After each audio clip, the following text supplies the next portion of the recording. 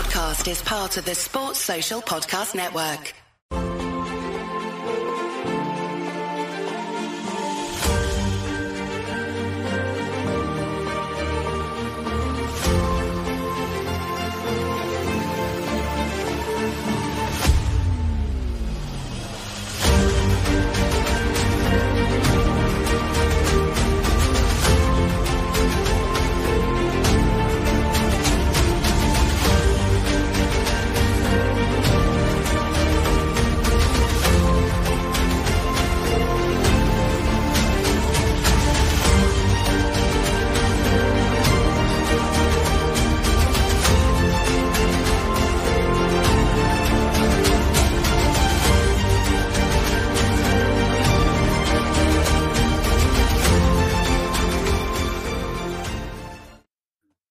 Evening, everyone. Welcome to Sports Unplugged. My name is Kev, and with me tonight is the usual Chris Brack.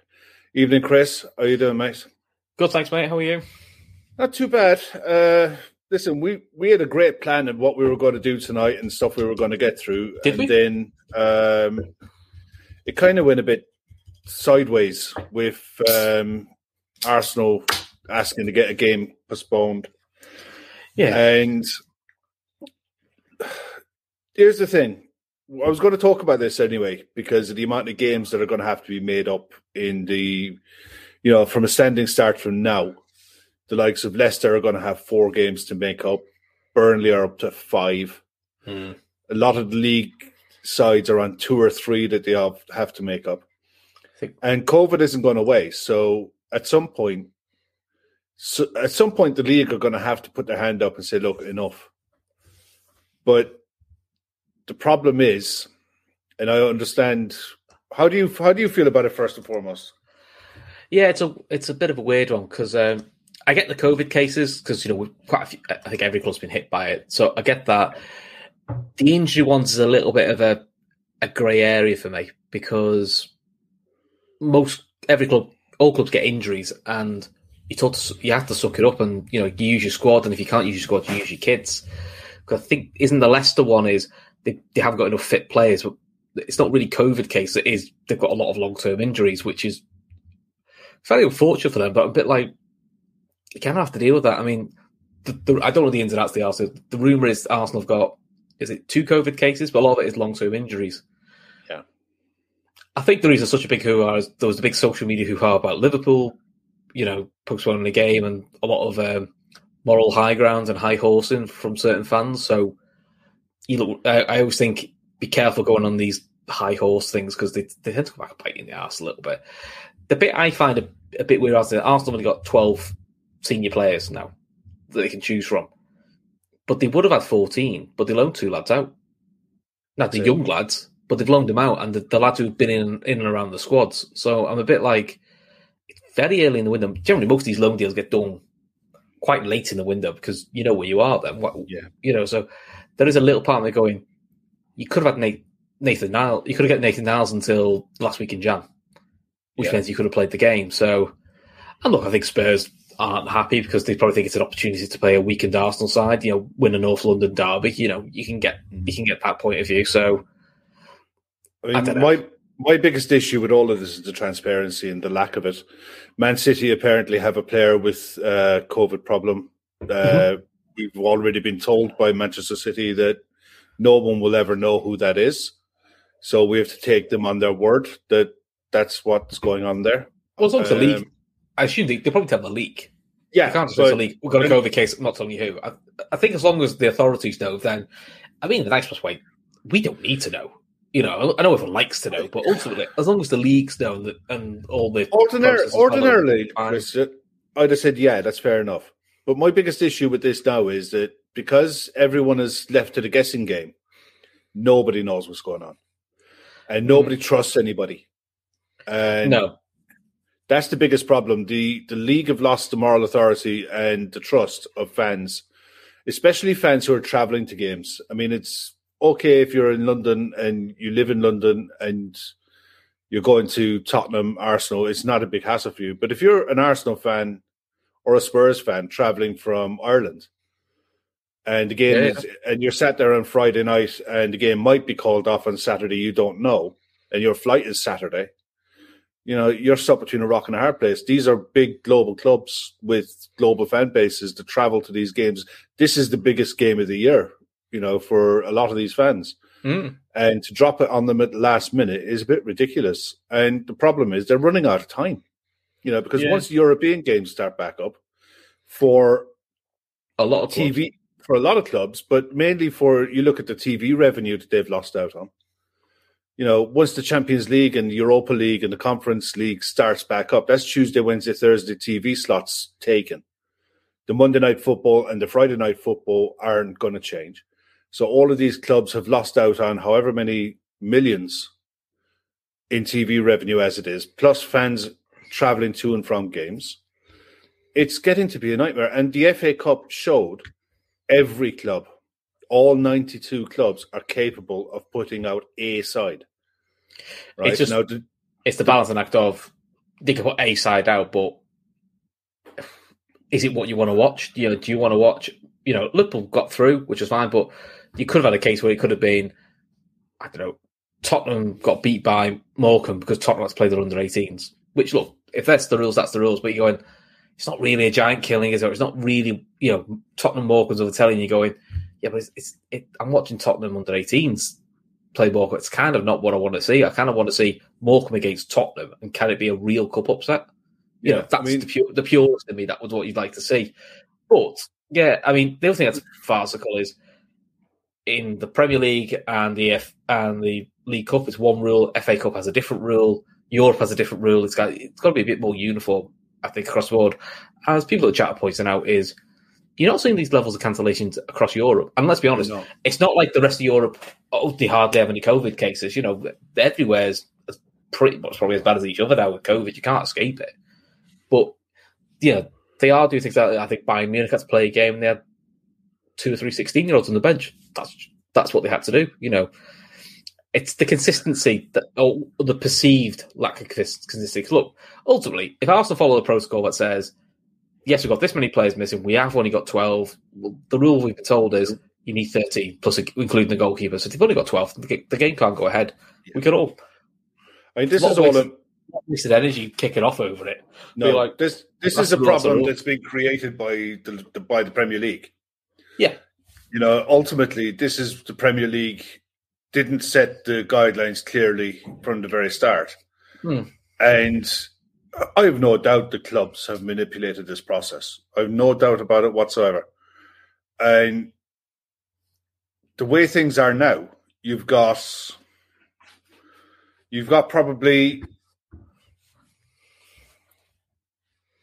all right, let's put it this way. Arsenal, Tottenham, West Ham, Man United are going to be fighting for top 4, right? Now, that's huge. That's a huge money spinner where a point or 3 points could be the difference. It could be absolutely massive. Now, Tottenham were able to get games postponed earlier in the season, and now they're looking back to somewhat, say, just for argument's sake, they're back to full fitness, full strength.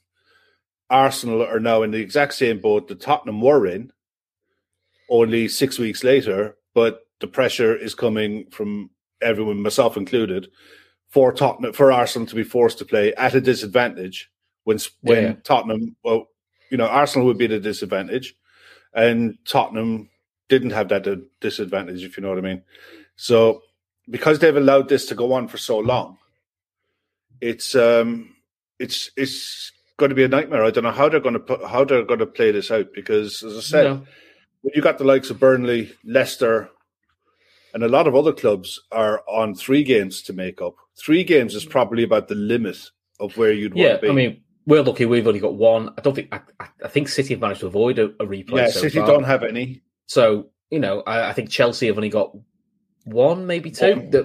So a few clubs have been fortunate, as well. But we said this weeks ago, and this isn't a dig at Arsenal, this isn't a dig at Tottenham. No, it's not. The protocols are there, and that's what it is. It's the lack of transparency of a lack of clear thinking by the Premier League and the FA, because, not be funny, COVID's been here for 2 years. So I'm not accepting this. Oh, it's unprecedented. We've seen how rapidly COVID spreads through the whole of the UK, and the rest of Europe and the rest of the world. It wouldn't take a genius to go, well, what happens if a football team gets 10 players with COVID and they can't play for 2 weeks? What do we do? And easily could have just, not easily, but they could have wrote a protocol saying, right, this is the cut-off point, and this is the notice period. Anything above this threshold, you play, and it will mean that you've got to play very weakened sides, but that's the rule. And if you looks in, you looks in. But look, they haven't done that, so it's up in the air, and it seems to me like they've flip-flopped on it all the way through. It's some clubs are getting games called. I mean, I don't imagine that Arsenal would ask for this game to be called off if they didn't have all their ducks in a row. Oh yeah, they wouldn't do, because you look really stupid if you say and you make it known to it's been known to everyone that they want the game called and it doesn't get called off. You think either they've not followed the protocol properly, or again, the other thing which you wouldn't be surprised is the rules have changed again. Yeah, but it'll be public pressure while they change it. Oh, I think so. You've got to have, just as long as you can put an 11 out. We don't care. But what you're subtly getting the pressure coming from the media companies now. When you had the likes of Carragher and Neville talking about it tonight, so the media companies through the pundits are putting indirect pressure on the leagues to get these fixtures played. And I understand their point of view. I understand the logistics of all of this as well, with the calendar where the dates going forward into the next 3-4 months just aren't really. They're not as plentiful as they would have been before. Granted, you have extra slots where you would have had cup replays, but that's assuming that there's no more games called off from now going forward. All it takes is another 1 or 2. Imagine if Burnley end up with 6 or 7 or 8 games. You don't know when they're going to play. You don't know when they're going to play them, because, as we all commented, the last weekend of January is actually a free week. You're not allowed to play games in that because it's an international weekend. It's an international week for South Americans, and I think some Asian qualifiers as well. Yeah. So it's a free weekend, but it's not. It's basically actually for European players, it's a winter break. Yeah, from what I understand, and Laura's in the chat, Laura will be able to correct me. This is due to the South American Championships being played when it was played. At a time when their World Cup qualifiers should have been happening and didn't. So because those games have to be made up, they had to create one slot to do it. And it so happens that this is the slot that they decided to settle on.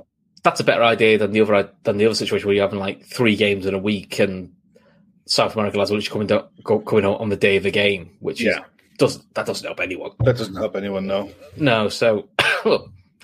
But I mean, whatever decision was agreed on, no one's going to be happy. I think a lot of the chatter like that. I think social media is the way it is, the hyperbole it is.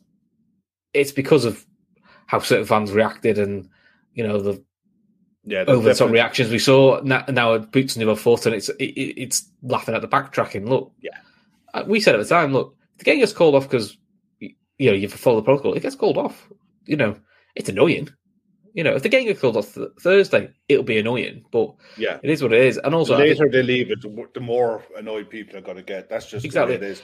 But I mean, look, last night, do we want to talk about it or? Do look, I was on last night. I've had my say on it. You were watching it. I mean, when the starting 11 was announced, what were you like? I was all right with it. I know everyone will go, oh no, it's this. And look, I've already got one in the chat who's saying net spend is 3.6 million since December. Who gives a shit? Yeah. And I had people messaging me at half time saying, big summer ahead of us. I'm like, it's a bloody semi-final. You're talking about Steinings. But look, I saw the 11. I thought it was fine. I thought they probably went for experience and probably thought they'd pressurise Arsenal. What the thing that frustrates me is we didn't play very well. Once it went down to 10 men, we actually lost our way. We didn't keep stretching them wide, which is basically how we got the players sent off anyway. But the big thing for me was, and this is nothing to do with signings, owners, and if you don't like this, I don't care. the manager had a bit of a nightmare, as did, to be honest, bar Matip and Alisson, every senior player had a nightmare that night. Yeah.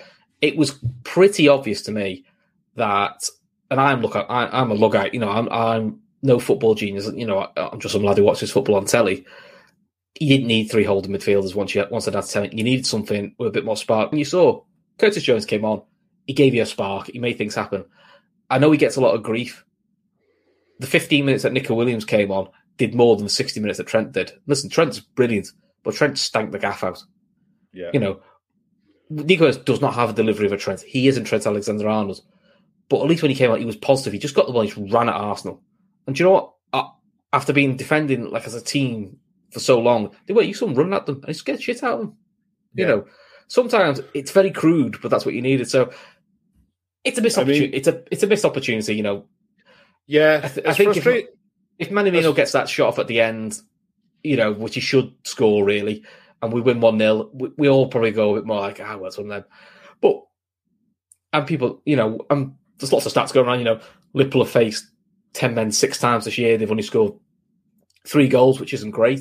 But when you look at those games, one of them was we were 5-0 up at United. Leeds and United were already leading. Leeds were 2-0 up. United, we were 5-0 up, so it didn't really matter. Atletico Chelsea started the season. Chelsea started the season, which Chelsea are very good at defending. We didn't play very well that game. What's we won? Atletico Madrid. We were 2-0 up, and then the other time we got it to 3-2.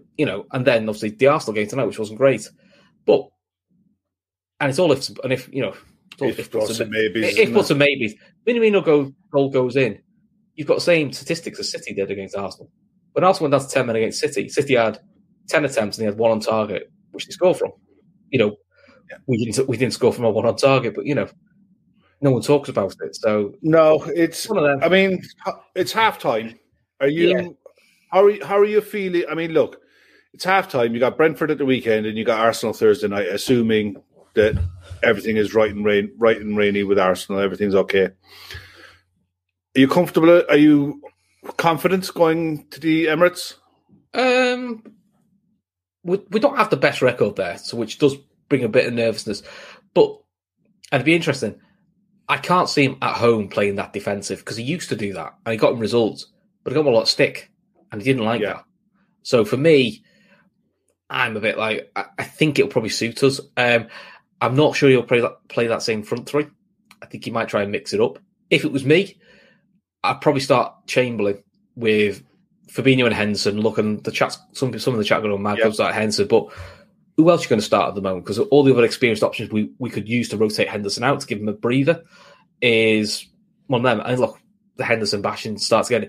He's been poor for about a month. He has. Yeah. But unfortunately for us, the lads who we would bring in like a Thiago to basically give him a breather and say, find your form again. He's injured.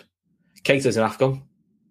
What can you do? And Jones, who probably would have got more games than he should have, and he has already, tore a tear in the back of his eye, which is the most bizarre injury I've ever heard in my life. Yeah, so that's more of a boxing injury. Yeah, you hear that a lot in boxing. Yeah, well, I mean, if you don't hear it too much in football, detached retina, it's serious injury. It could have been a career ender. If you want to talk about eye injuries, if you've not seen it, watch the Michael Bisping documentary. Seen it. That is unreal. What happened to his eye? The guy basically won a world title with one eye. Yeah, I was watching it that night. Yeah, because when you watch it back, he won't go into details, but he found a way of passing a medical, but he openly admits he couldn't see out of one eye. So he won a world title with one eye. And he has to wear like a fake eye. But yeah, so I'd probably think I'd actually start Jones on the left of the front. I was going to say, let's start with the Liverpool game for once. Look, we'll go through the Premier League fixtures because it's a massive weekend for the Premier League. It's absolutely huge. There's potential season-defining games up and down the league this weekend. And us v Brent, look, for every game that we play from now until the end of the season, they're all must-win, as far as I'm concerned. They're must-win 100%. We've given up the luxuries of bad performances, and we're in the middle of a dodgy January. We're in a horrible run of form. Yeah. But we have to get a win. How do you see, after what Klopp said today at his press conference, and with Brentford coming on the back of I think a 4-1 defeat to Southampton, but it wasn't really as bad as a 4-1 scoreline suggests. It was a deflected goal, one late on, another one against the run of play. It's just, you get some games like that go against you. But how do you see the weekend going? Look, we're at home. We should win. And that's what we should be doing at home.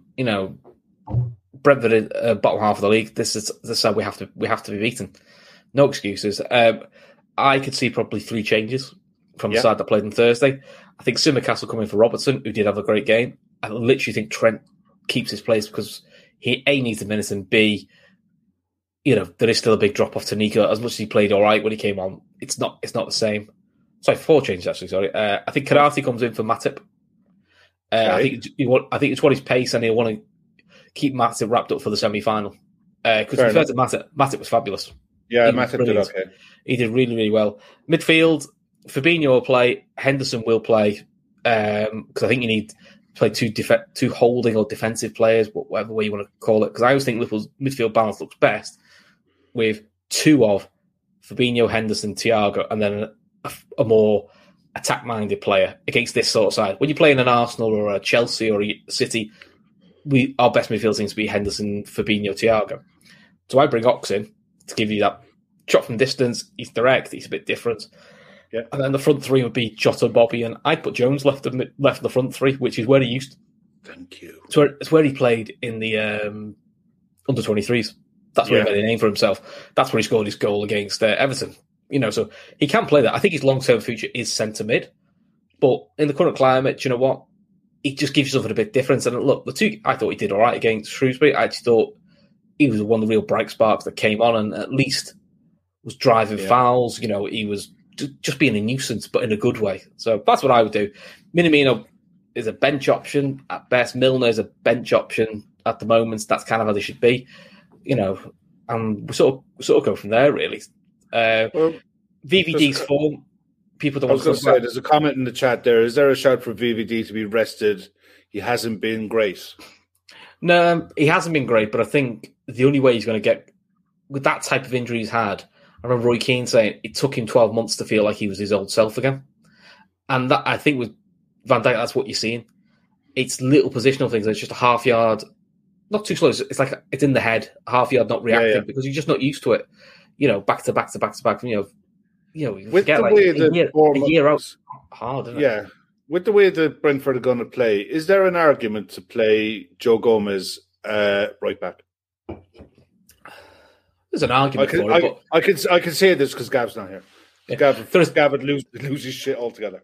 There is an argument for it, but this is a game where you're going to have a lot of the ball, which is why if it's a side we have to be a bit more defensive against, like, do you know, if we was West Ham away, he said we're playing Joe Gomez right back. I thought that makes sense because you are going to be under a bit more pressure at a West Ham away. So I think at home you've got to play more attacking players, which I think is, I think it's Trent and Tsimikas. Yeah, I think it's Trent and Tsimikas. Yeah. I don't think there was lads in the comments earlier on as well asking about the possibility of. No, Steve, I haven't forgot how gas Joe Gomez is at right back. But one thing Brentford will do is they will play a lot of crossfield balls, diagonals, which we didn't deal with onto the far post, which we struggled with. And if you're playing a Joe Gomez, and he mops all of those up, the big issue in the last one was Matip and Van Dijk forgot how to head a ball. Yeah. That was the big issue in the away game, which you would never think that'd be their issue because they're both pretty good for stuff like that. Exactly. If it's Joe Gomez, that's his biggest weakness is the ball just over his shoulder. Yeah. Some of the comments in the chat were asking, should we look to change shape for the rest of this month until we get our normal players back? Mainly, and I agree with a lot of it because I think you've got to tailor your side to the forwards you have available. Mm-hmm. Well, if you looked at that, that team I picked, you could go a 4-4-2 diamond quite easily. he could even probably do a flat 4-4-2 if you wanted to. Just have Jones and Ox wide, and Jota and Bobby as a central too. That's how I see it. Or you could do a 4-3-3. It actually gives you flexibility. This is the argument I had I said about starting Curtis over Taki the other night, because he gives you that flexibility in game. Mm-hmm. If you want to tactically change it to a 4-3-3, 4-4-2 diamond, or a flat 4-4-2, it gives you those options. Yeah, I think the reason he did start was he just done a full 90 against Shrewsbury, and that's his first 90 since the injury, wasn't it? So I do think that was maybe a little bit of sports science protection. Like, I mean, I saw Twitter meltdowns when Matip went off and Fabinho went off and Trent went off. Now, listen to me, Trent went off because he played shit. That was Matip and Fabinho for me were sports science subs, where they basically Matip could do 70, and because Fabinho had played a full 90 against Shrewsbury, he's only just come back from a COVID. They've basically said in this game he can only do 70. So we could all be the smart ass and go, why did you leave Henderson on because he was playing poorly, which he was, but they've obviously, I think it's a sports science thing going, if you play Fabinho another 90, you're risking him. He's getting what they call the red zone. He's getting close to an injury, whereas Henderson hasn't played for 11 days. And I do think that's a factor, his rhythm of not training properly for a week. And we've always worried about it. Liverpool always look crap after a break of more than 7 days. They always look off it. And I think that's what it was. Look, credit to Arsenal. Look, they went two bank. They went really deep. I think the red card dictated how they were going to play that game. Do you know, in a weird way, the best thing for us would have been if it gone on a yard. Got a penalty. We got a penalty and he only got a yellow card. Because actually it was against 11 men. We were dominating Arsenal and we were getting in behind them, and it did feel like it was coming. Yeah. There's no space in behind, because I mean, a lot of saying I actually don't think Salah and Mane were the misses in the away game. I think Thiago or Keita is the miss in that sort of a game where you need someone to, which what they're very good at, unlock a defence when it's really deep. And when he plays Thiago this season and the last 10 games of last season, we haven't lost. Mark A was in the chat earlier there, and he was asking about the possibility of playing a 4-2-3-1 with Kay Gordon starting on the wide right. Yeah, Sean mentioned Cade. I mean, look, maybe that's a wild card we need. Sometimes it sort of dips in form. You need a youngster sometimes. I mean, he's fearless, so he won't be scared about playing. And look, maybe that's something. And I think if you're going to do something like that, you do it at home. Yeah, and I mean, if Klopp says you're going to start Cade Gordon, play Jones centre mid then instead of Ox, because to me Jones is in at start. So I don't think he's that. I mean, the other side, Vaz Flower says Origi might be ready for the Emirates when he's already out running, which it's an option, but the month's nearly over now. We needed Origi fit 2-3 weeks. Now, look, you can't help being injured, that's the way it is, but it's the wrong time to get injured, and it's happened a couple of times with not just Divock, a few others. Shaqiri was the worst for it. Like when he had a 10-game spell, we thought this is Shaqiri's time to play. He was always out with a calf injury. Lo and behold, he's in Lyon out with calf injuries, and now they don't play him anymore. Give us a score then, and the goal scorers.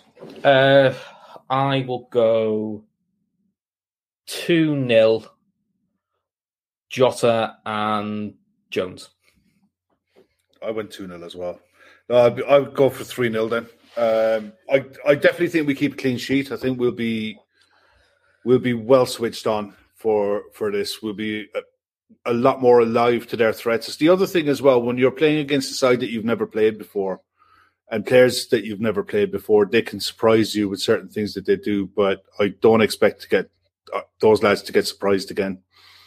We did dominate a large part of that game against Brentford, and we should have ran out comfortable winners on the day. We look back on that game with absolute horror, but we really snuffed a lot of chances. I'd go with 3-0. Bobby Brace and Henderson score one. Cool. Can we talk about the other Liverpool game on Sunday? Yeah, quickly. Yeah, shoot that in. Go on, rest of the afternoon, and we'll get the women's game as well, which kicks off at the same time as the men's game, which is fucking brilliant. talk about making it hard. At home as well. At home as well, yeah. Originally the men's game was supposed to be on a Saturday. Yeah, but because of the League Cup, they've moved it to a Sunday. And they can't do 4 o'clock because it's Super Sunday, and they can't do early on because it's Super Sunday. But it's a bit of frustration because I know people who are season tickets for both, and they've got to pick. So we've got Watford at home. Watford are second bottom. They were bottom before Coventry had their points docked. They're a disaster. So Watford are on 6 points and Coventry on -4. So do well at the moment. We're 5 points clear, but a couple of teams got game in hand and some games in hand. So, it's going well. Look, we should be beating Watford at home. It's easier said than done. Yeah. Ironically, we've dropped all of our points at home. I think at home now we have dropped 3, 4, 5, 7 points that we've dropped at home. 1 loss and 2 draws, won the rest. We haven't dropped a point away from home. Now, I think there's a couple of things. I think the first game, I think it was a little bit the occasion. Fans back. We need to get a big win at home. We hadn't had many wins at home the year before. And I think it was a little bit of an occasion situation. And then the other games, it was a combination of Bristol. Neither side played very well. We had to play 25 minutes. We're down to 10. And then Blackburn just defended for their lives. We, for my opinion, had a goal not given, which looked miles over the line, but the officials couldn't see it. Yeah. No VAR in women's football, so it couldn't be given. So, and I do think when people come to Prenton Park, it is sit deep, hope for a play for the draw, hit them on the counter.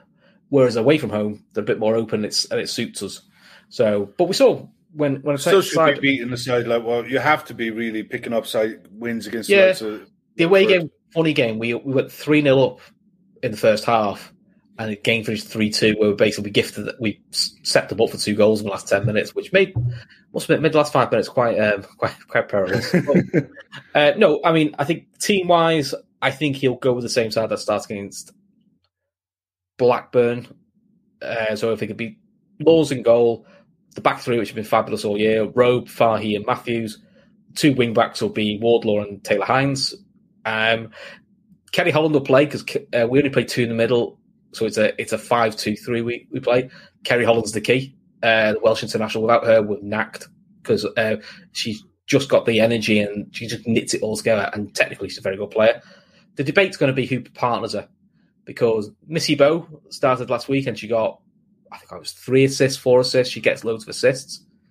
But Rachel Furness gives you a little bit more physicality, and she gives you goals from midfield, and she gives you probably a bit more of a goal threat. So it's a bit of a horses for course with either or. I mean, the front three would be Mel Lawley, who's been outstanding, probably the best winger in the league. Jan Daniels, good hard-working winger, and then the Republicans had Leanne Kiernan, who now holds the record for the fastest hat-trick in Liverpool women's football history. I think it was 3 goals in 6 minutes. Wow. Which is ridiculous. If you haven't seen it, just go on the championship page. I think actually on the LFC Women's Twitter feed, just for her first goal. Her first goal is ridiculous.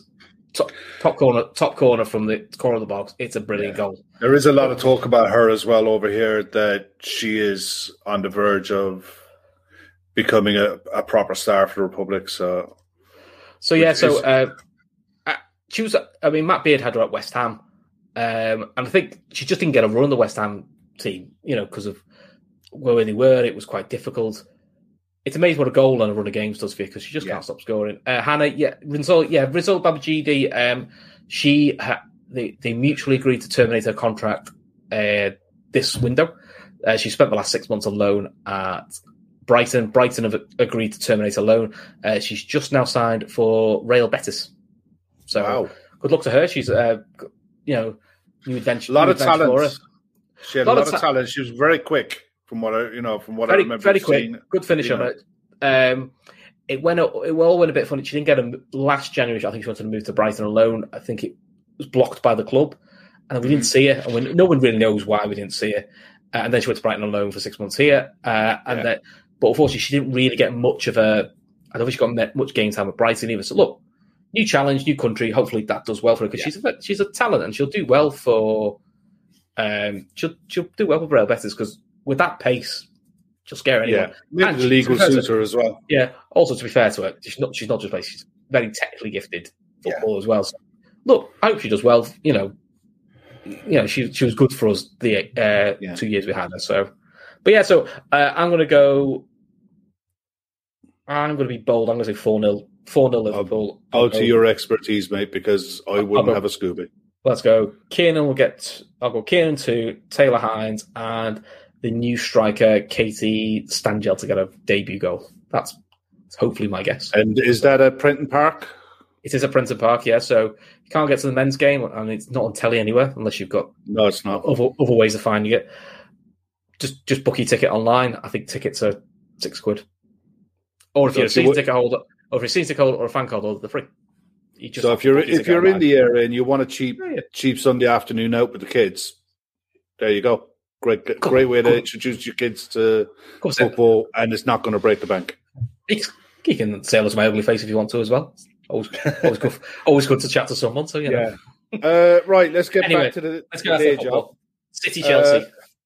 City Chelsea. Look, we said that the league this week is defining. This is defining for Chelsea's season. They have to get something in the same way as when we go there, we're going to have to get something. And if the first game is anything to go by, City looked really good against Chelsea. It was almost a case of men against boys at times. It is. I don't know how this is going to go now because, City are in a run of form, but they've beaten sides who they should beat, and they've done it comfortably enough, fair enough. But Chelsea aren't playing bad. And I watched it against Spurs, and I thought they were a classic Spurs. Scoreline definitely didn't reflect how dominant Chelsea were in that game. They beat Spurs in second gear, didn't they? Which is, takes some doing. I think they were defensively. They were a bit of a mess in the first game against City. They seem to have got that organisation sorted out, and Kante coming back is a big one for them. And Kovacic is, in real good form for him. It'd be interesting which plays up front. Does he go with Werner and Lukaku, or does he go back to just one of them? I have a feeling he goes with Havertz and Lukaku. Yeah, I think Lukaku looks happy when they play with two, though. And I wouldn't be surprised to see him playing a 3 in midfield. Yeah. Maybe Kante, Jorginho, and Kovacic. Yeah, then you could do Alonso. It's just that Mason Mount would miss out. Yeah, possibly, but it's a good place to have off the bench anyway. Yeah. So, I mean, I had it down. I've got it down as 2-0 to City, but it's a hell of a way to start the weekend off. I've got it down as a 1-1. It would be nice. It would be very nice because anywhere where City slip up, we have to take advantage, obviously. But we'll see. This is one of those games that a draw wouldn't be the worst in the world. Even a Chelsea win wouldn't be the worst in the world. Yeah, we'd have to match it, but anything at the minute that drags City back to the pile it would be welcome. But I just think they'll have too much. But it'll be a cracker to start the weekend off. Then you're on to Newcastle Watford. Now that is a 6-point game, this one. Jesus, yeah. I mean, Newcastle have been busy. Chris Wood and Kieran Trippier.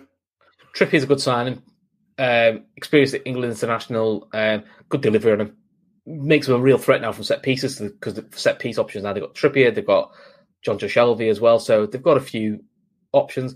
Chris Wood, that'll suit him. I mean, look, goal scoring wise, I think he's only got 3 goals this year. Yeah, so he's not in the best of form. But he gets double figures. I think he's what they need. He is with Callum because Callum Wilson's fitness can't be trusted. Callum Wilson's finishing can never be questioned. His fitness, though, is the problem. And it might take a bit of pressure off St. Maximin because in a nice way, even though he's only scored 3 goals, you can't not mark Chris Wood because if he doesn't score, he could be perfect for flick-ons for St. Max. So it is what. But Watford actually aren't in bad form, despite all the players that got missing with Afcon. They've done all right. Watford actually. They've lost their last 6 in the league. Oh, maybe not then. They always looked all right. Every time I've watched Afcon, they always look all right. I think they've done okay. I don't know if it just stuck out at me when I looked at this, and I looked at the running results. I think either in their last 6 or in their last 6 in the league, I think they've lost 5 or 6. Okay. It's funny it's funny because it's a club I don't follow. Yeah, it's like perception. Yeah, perception and reality are never the same. Because I think I always see clips of what I always think they look all right. Clearly they're not. I think I've got a draw for this one. I went for 2-1 Newcastle because, look, Newcastle have been in most of the games that they've played, even the ones they've lost. They're not getting battered. They're very rarely getting battered. They're keeping it tight, which is a good thing, because I know it sounds horrible, but if you're going to get beat, don't get beat by a lot, because goal differences it could be a big factor. Could be a thing. Yeah. It generally is in the relegation battles, but I've just got a feeling for a 1-1. I don't know why. I just got a feeling for a 1-1. But yeah, I think there's with the changes that they've made, it'd be interesting to see how they line up, because I was thinking if he decides to play Wood through the middle and play Almiron on one side of him and say Maximin on the other side of him, as Steve points out, interesting. Cambridge have beaten as many Premier League sides as Newcastle. It's very true. I must admit, Burnley have only got one win all season, and I don't think Watford haven't got many more. So I mean, it's for some of the players that they have available. What's been happening with Burnley is they've got like 15 games in hand as well. Yeah. But they get lots of draws. Burnley aren't getting beat very often, whereas Newcastle, it's one win and a hell of a lot of defeats. They weren't really getting many draws either, which I think is what's killed them. Yeah, I mean, it'll be definitely one to watch because it's massive in a relegation battle. It really is. It's, the other one down in the bottom reaches of the league, Norwich against Everton. No, I think Norwich are gone. I think they are. I think Norwich and Watford. Personally, I think Norwich and Watford are gone. But Everton have players coming back. Calvert-Lewin should be available. Richarlison might be there. El Ghazi should be. Is El Ghazi registered? El Ghazi's available because, I think he's signed in time. Gives him a pace option, doesn't it? Yeah, and I'm sure he played for Villa recently, so he should be fit. He should be fit. So, I mean, maybe for them, if you play Calvert-Lewin through the middle and you play Gray and El Ghazi as your wide ones, that at least makes Everton more of a threat pace-wise, because then the focus can't all be on Damari Gray. Yeah, Rafa needs a result here, doesn't he?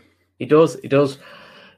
See, logically, we just think Everton win because Norwich is just ridiculous, but Everton is such a poor confidence-wise. I just don't know what they're going to do. That's it. It's one of those games. I definitely wouldn't be putting it in my my accumulators for the weekend. But as always, Laura Duffy has the facts. So Newcastle 1 win, 8 draws, 10 losses. Watford 4 wins, 1 draw, 13 losses. Yeah, and Burnley 1 win, 8 draws, 8 losses. It's mad, isn't it? I mean, Watford were okay at the start of the season, but I honestly think Ranieri's in trouble as well. The Watford managers is the worst merry-go-round you'll ever see in football. And I think that Watford will bin him off. Maybe at the end of the window, maybe before. But I think Watford bin him off. Yeah, shock horror. Watford sack a manager. Yeah, exactly. And water is wet. What score have you got for this one? I got 3-1 Everton. Because I think if Calvert-Lewin comes back, he gives them that goal threat. They have goals in the side. It's just a case of translating that onto the pitch, and they've been short of players for a long time. So I've got 2-1. 2-1 Everton, sorry. 2-1 Everton. Right. I mean, could you ever predict an Norwich win? Really? Quickly skim over this one. Wolves Southampton. 2-0 Wolves. I got 1-1. Look, Wolves don't concede many. They don't score many. They're safe as houses where they are. They're not going to get into Europe. They're not getting relegated. They're meandering along in another season. And you're going to have to look at, in the summer, the players who are there who are saleable players. The likes of your Ruben Neves, Pedro Neto. Yeah, I'd love Neves at Liverpool, just a bit different. Yeah. Our other shout, which we're going to talk about a bit later, is if we get time, me and Kev are going to do a bit of fun of don't all fall over. Imagine we had 200 million. Who would you buy? Who could we buy? And we're going to try and do a bit of a players available then, Trevor. So we're not going to sign Mbappe and Haaland because look, we're trying to make it realistic, as in if you had like that budget. But did a bit of research. There's quite a range of players available of good quality, and they're not all £80 million players, are they? No, which is interesting. One of them being James Ward-Prowse, who I must admit, so Anthony Wells signed to a new contract because I think he could be a decent squad option. for a higher I think upside. Southampton signed him to that contract in order to protect His value. I think there's probably a release clause for top four clubs in that. Because if you said to me, we signed James Ward-Prowse, that's kind of your Milner replacement. As in, he could play anywhere in the midfield, and you know what? He probably could do a job at right back, and he's got really good delivery, which again gives you another option, you know. Yeah. And look, Glenn, I'm sorry, mate. You need more than 200 for those three, mate. Bellingham, Basuma, Diaz. Yeah. Then again, I think that's about 220, 230. Yeah, I think so at least. Yeah. Yeah, minimum. But look, we'll get to that in a bit. Have a think on it, guys. Villa Man United. Villa Man United. No, apparently Coutinho isn't fit enough to start. Oh, shock horror. Wow. It's fair. Look, common sense would have told you he wasn't going to be fit to start this one. It depends on the type of training that they're doing in Spain, but Villa will want him to be in some kind of tactical shape as well as physical shape as to what they want him to do. So they'll ease him in. They're not going to throw him in straight away. But Laura says, is it a back issue again? Possibly. I think the Rolls-X will be out for that one. Yeah, I'll be honest. Look, he's still a very, very talented player, but let's be honest, Kevin, he's not been fit properly now for over 2 years. Yeah, he hasn't. Too many I think it's a really big gamble. Yeah. I mean, I actually think it's a worthwhile gamble for Villa because it's only a loan. Yeah. Is there an option to buy? It's an option at 33 million. Yeah, which again, if it works, it's not a ridiculous fee either, to be honest, for what he is. So I don't think that's too bad a deal for Villa. If it doesn't this is the 5:30 game, and for all of the huff and puff from Gerrard at Villa, they've won 2 in their last 6 in the league. Mm. And they're playing well, but I thought that he would have been fuming. They should have got at least a point against Chelsea, and they should have beaten United at Old Trafford. Yeah, and you think with Watkins and Ings, he should be. Yeah, the chances they're missing. I don't think he should be scoring. I don't think you can play the two. Possibly not. I think it's one or t'other. And then Man United in that FA Cup game, you saw the best and worst of Man United, which is look, going forward, United will always be a threat. They've got goals in them. They've got players who can threaten. They've got pace. But defensively, they're absolutely shambolic. Yeah. That Fred and McTominay don't really protect the back four because they're too wide open. Tellez isn't good enough compared to Luke Shaw. And then the two centre-backs that were played, Lindelof and Varane, you may have said that they're like number 2 centre-backs, the best with a dominant person next to them. Well, Maguire is fit and available, so like I said, they need a dominant centre-back next to him. I still think when he's fit, their best defender is Eric Bailly. Mm-hmm. But again, he has the Joel Matip about him, which is he's never fit. He's a very very, very good centre-back. And look, De Gea, to be fair to him, De Gea's been probably their best player this year. Yes. And that's not uncommon when he's had a really good season. They've tended to qualify for the Champions League and have a decent season on the back of him being exceptionally good. Yeah.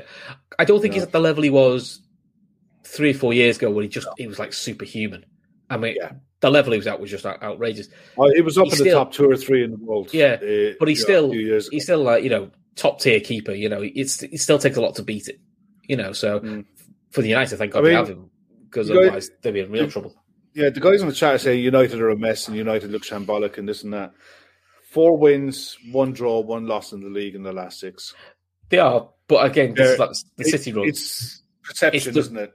It's perception, but also it's they sacked Solskjaer at the perfect time. They got Chelsea and City out the way, and they give him a run of games where you go, there's confidence. The likes of playing the Palaces and that, the sides they should be in, which gives you confidence, allows you to get away with kinks in your system. So I think Villa's going to be more of a test for them. And then I've got Villa down to win 3-1. I've got saying all of that and about all the form and everything like that. I think Villa would have learned an awful lot from that game at Old Trafford. They were by far the better side. I'm not saying he's Klopp, but we saw when Klopp put a new system into Liverpool, it took months to get it right. Yeah. And when to press, when not to press, when to push up, when not to push up. And we're seeing that this season is we are trying to evolve a little bit how we play. We are trying to play more of a two and a bit more of an attacking third. Now, personnel is partly causing the problem, but that is then leaving us too much open for the switch. Yeah. But this is evolving as a formation. As time goes on. And the thing is that when it works, it looks really well. Yeah, that system is great when the right personnel are available. But when it's not, it's square pegs and round holes for us. Which is where you and me both agree that's where the frustration is with perhaps some of the transfer dealings is we've got very good players. I think we've got very good midfield players. We haven't got reliable attendance records. And I think that's always been a bit of an issue. And that's probably what we need to look for. So that's why people want Basuma. Partly because he's an excellent player. He is an excellent player, but he doesn't miss many games. Exactly. That's it. That's why the Tielemans link's been quite good because he doesn't miss as many games. The only thing with Tielemans I worry about is he's played a lot. He's 25, but he's played a lot of football at his age. Yeah, yes. And sometimes you wonder if there's too many miles on the clock long term, especially the way Klopp wants you to play. Which is why Basuma is a better option. Maybe. I think Tielemans is probably better in the attacking third. Mm-hmm. I think his passing ranges are better. Basuma gets across the pitch, man. He just gets across the pitch. It looks effortless for him. He's very Kante-like in that respect. Very aggressive in that respect as well. I'm on Fierce Pilsner, Dave Lennon. That's me drink at the moment. I got a Beercraft thing for Christmas, so I'm starting to work my way through them. So very nice. Some nice weird beers. It's good. Cool. Quickly move on to Sunday. West Ham Leeds. Yeah, West Ham Leeds. Two clubs that I don't really like. So 3-1 West Ham. Yeah. I just think Leeds got too many missing. Form's not great. Apparently Struck and Bamford should be available. So, and they need them. But I still don't think it's enough. I think West Ham are... Not at West Ham, no. And look, they've got to... Hopefully for them, they've got Bamford back right this time because they brought him back last time. He scores an equaliser, slides to celebrate and pulls it out, and his hamstring went again. Yeah. Which is, so that's risking his muscle, and you've got to make sure they're about. Spurs Arsenal, if it happens. If it happens, I think it'll be an absolute bore fest. I think it'll be a horrible game to watch. I think Spurs beat them purely on the strength of who's available, but Conte is turning Spurs into an awful watch. They are. He's already moaning. This will get Spurs fans. Isn't he already moaning now about lack of transfer business? Yeah, I mean, did you not read the memo when you were signing for Daniel Levy? It's like Daniel Levy will tell you everything you want to hear until you sign on the dotted line, and then when you sign on the dotted line, it's about that. Yeah, you still signed a contract, so be quiet. Yeah, I've gone 2-2 because I think I've read this is one of the most high-scoring derbies. I actually enjoy watching an awful derby because it's always a mental game. It can be. Form. Yeah. That's what form box. It's normally a ridiculous game where you go like both sides. I think it feels like a game where the managers don't have much influence because it's like they all go, "Fuck it, we're going for it," and we're just going to go toe to toe. Which actually makes it a good game. It makes it a really good watch for a neutral. If you're an Arsenal fan or a Spurs fan, I mean, Arsenal and Wenger, it was nice, but modern now, it's probably horrible to watch because it's such a ding dong. It's like a basketball game. A few stories coming out of Spurs as well, apparently, and Ndombele has been told to train on his own. Doesn't surprise me because, but I don't think it's a train on your own that you're being punished. It's a train on your own because you're not flaming fit. Which at this stage of the season, that's shocking. That's two managers said that. I mean, when Mourinho broke COVID protocol to take Ndombele to the park to help him with his fitness. I mean, what the hell is going on with that guy? 60-odd million quid they paid. Yeah. So is that all the talent in the world, man? All the talent in the world. Eric Dyer, he's out with COVID, I believe. Crikey. So I mean, Owen Burke's the other one as well. Apparently, Neres moved to Shakhtar Donetsk from Ajax is confirmed. It's gone through 12 million, rising to 15. But that frees up the way for. He was brilliant, wasn't he, for that ACL? He's never quite got back to that level since that ACL, which is a shame because he was linked to a few Premier League clubs, and you looked and thought that looks a good, the next thing you want to get. But he's never quite got back to his level. I mean, Shakhtar, if he's going to get back to his level, is a good option. Good move. It's a club that wins leagues. It's a regular Champions League side, so it gets you the exposure that you need. So if you show your form in the one season of the Champions League, that'll probably get you your move. So, and if it doesn't, it's a good side to play for anyway. The other side of that is Ajax could potentially make a move for Bergwijn or possibly Donny van de Beek. I think the Ajax will go try and bring him back with on loan with an option. Because there was thought that Van de Beek's been offered on loan to Newcastle. That was another. I'd be surprised. I think, which does make me laugh because that's true. You're like, well, why didn't you loan to Everton then in the beginning of the season? Because they blocked his move to Everton because they don't play him. So no. Owen Burke's asking about the NFL playoffs this weekend. I think you've done some research on that. Yeah, I did. I'll just quickly say it now. The playoffs, we're going to try and get Phil Casey on. Hopefully before the end of the NFL season to chat about it. But we'll get Gav to ask him nicely for. Yeah, 6 games coming up between tomorrow night and Tuesday night. They're all on Sky, as far as I know. You got the Raiders at the Bengals. You got the Bills at the Patriots. Buccaneers at the Eagles. Cowboys at the 49ers. Chiefs. The Pittsburgh Steelers. You got the LA Rams against the Arizona Cardinals. 3 of those games I think will be really tight. The Buffalo Bills and the New England Patriots. I was talking to my dad. He lives in Connecticut in the week. And he was telling me that with the wind chill that they're expecting tomorrow in Connecticut is minus 25 degrees Celsius. Yeah. They just cancel the game in England, wouldn't they? It's standing air temperature is a high tomorrow of -2, dropping to a -14 without the wind chill. I tell you, if you're a fan going to that, fair play to because if you're going to, you won't catch me anywhere near Foxborough. I don't know where they play now. I think it's the same area, but it's a new stadium. It used to be called Foxborough.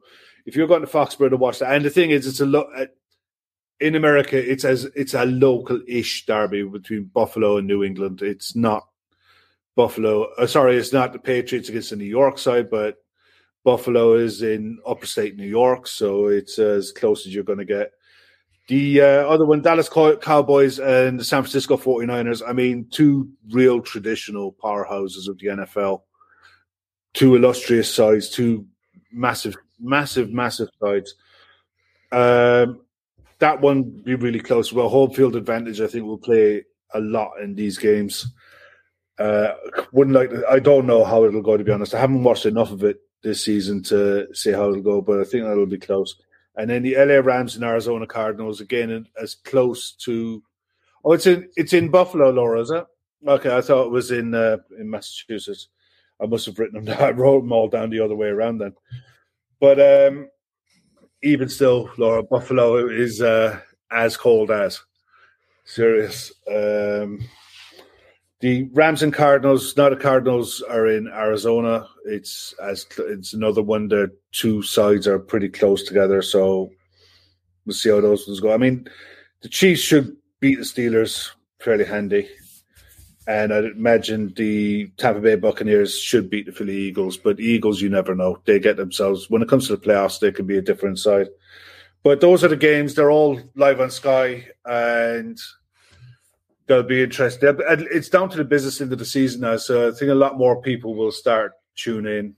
And I mean, I know I will. I'll start watching a lot more NFL now for between now and the end of the season. It's just the regular season I can't get. So much football and everything going on. Can't watch it all. You know, I'll get divorced. I'd end up with a divorce, man. Delwyn, WWE. Is it Royal Rumble coming up? Is it this weekend? No, I think it's end of the month. I think end of the month. I don't watch it anymore, though. I stopped watching it about 2 years ago, and it's a great laugh. Yeah, but I mean, the thing is, I've watched it for so long, you know, and I've seen all the storylines. I've seen all the heel turns. I've seen. Yeah, it's hard to see. After a while, you can tell the same story so many times. So it's hard to do something new sometimes. So, but we'll see. I mean, hopefully we're going to try and have Callum on next week, aren't we? to talk Yeah, UFC. well, there's big UFC coming up. Callum is into pretty much anything combat sport related. So and I'm sure we'll probably talk about Amir Khan and Kell Brook as well. Oh God! I know, but is that a thing again? Oh God! I think the fight is signed for February, as far as I know. It might be. Yeah, I think it is February, but it's one of those things that wish it happened 5 years ago. A lot of fights like that in boxing. Yeah, I won't be paying. Frustrates me with boxing, man. I won't be paying for it. If I can find a way of watching it without paying for it, I think I'll might watch it then. But I'll be in the same boat. Barry was asking about the GA when we start covering again. I mean, there are all that's going on. All that's going on about in the minute in the GA is you've got things. It's almost like the pre-season cups before the National League starts, and the National League would be your build-up stuff to the Championship.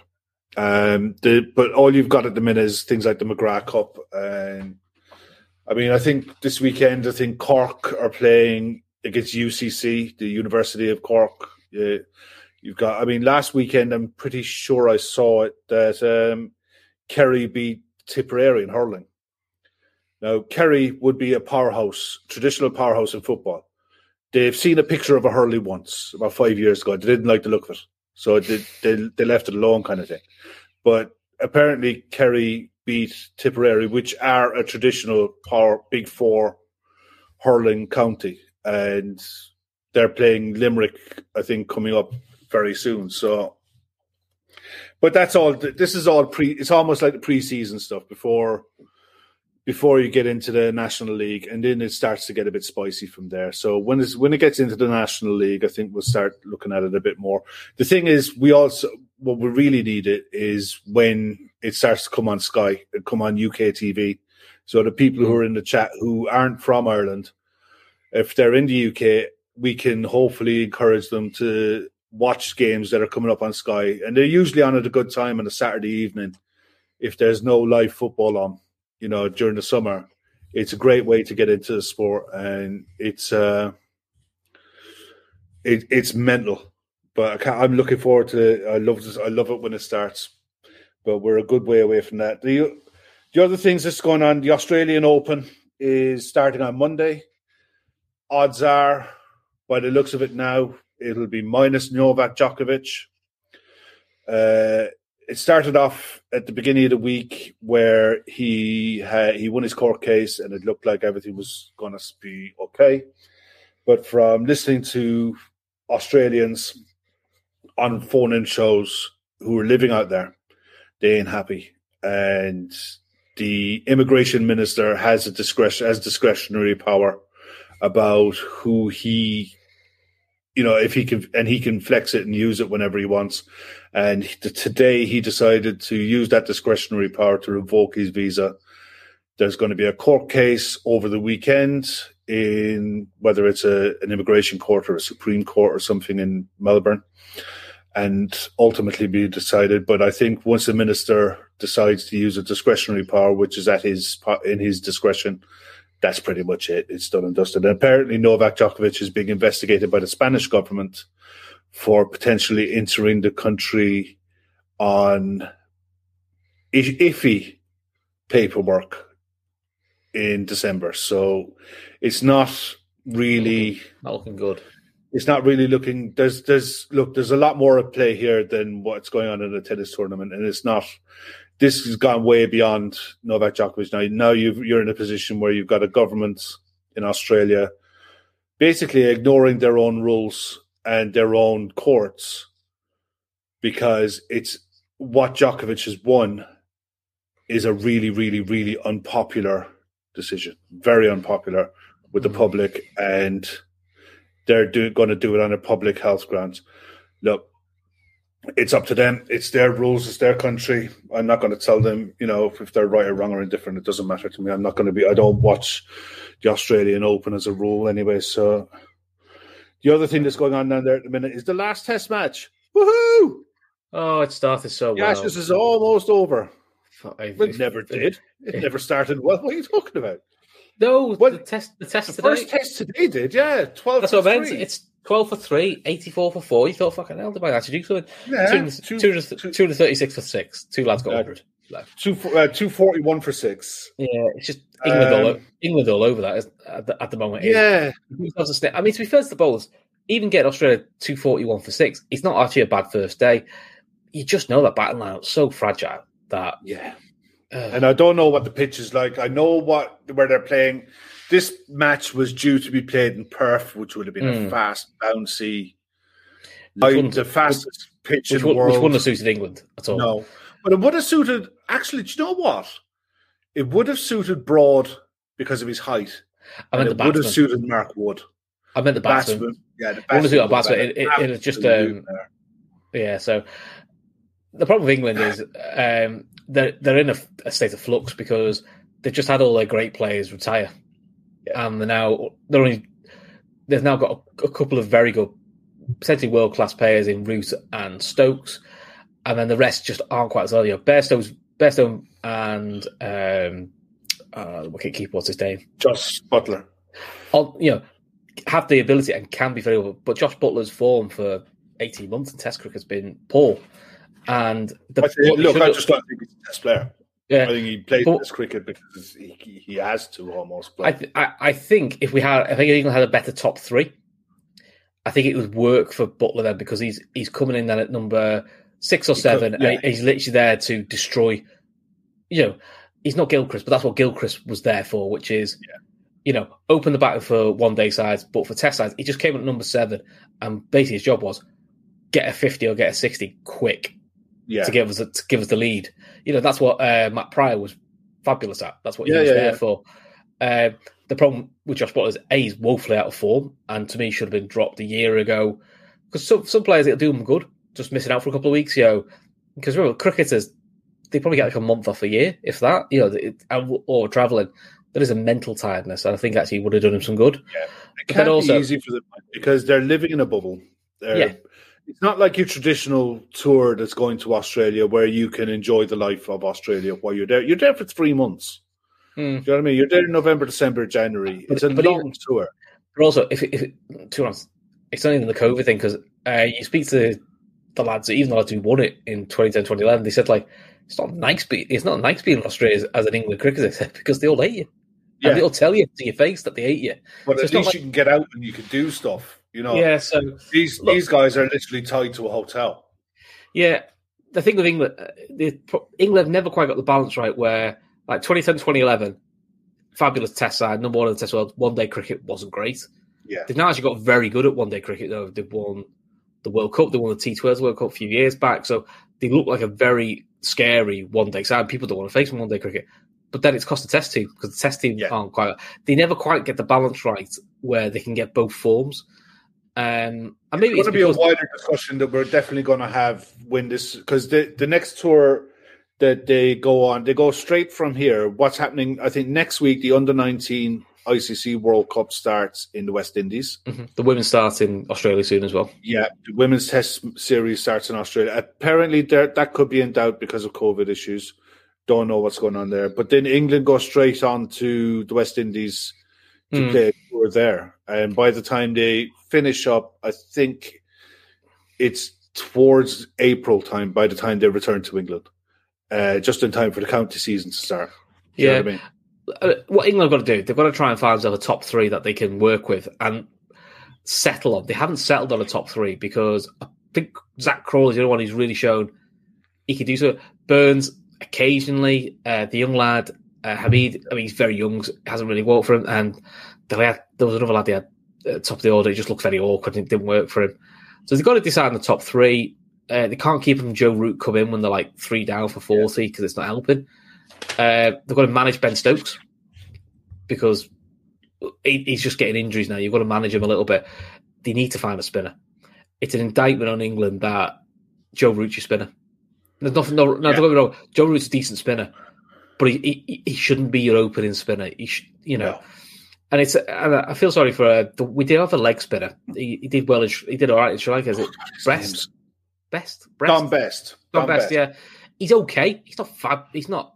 It's probably more. He's probably closer to an Ashley Giles than he is to a Graham Swan in terms of polarising. He doesn't turn his feet. He turns it enough. Yeah, so... I think, look, I'll just say this. I watched the night that England lost the Ashes, and they did a thing on BT Sport with...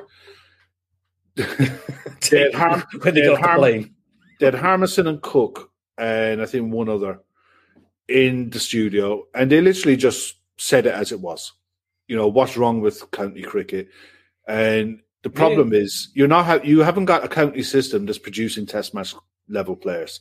No. You've got 18 counties playing in probably 25 grounds across the country in oddball weather, to say the least.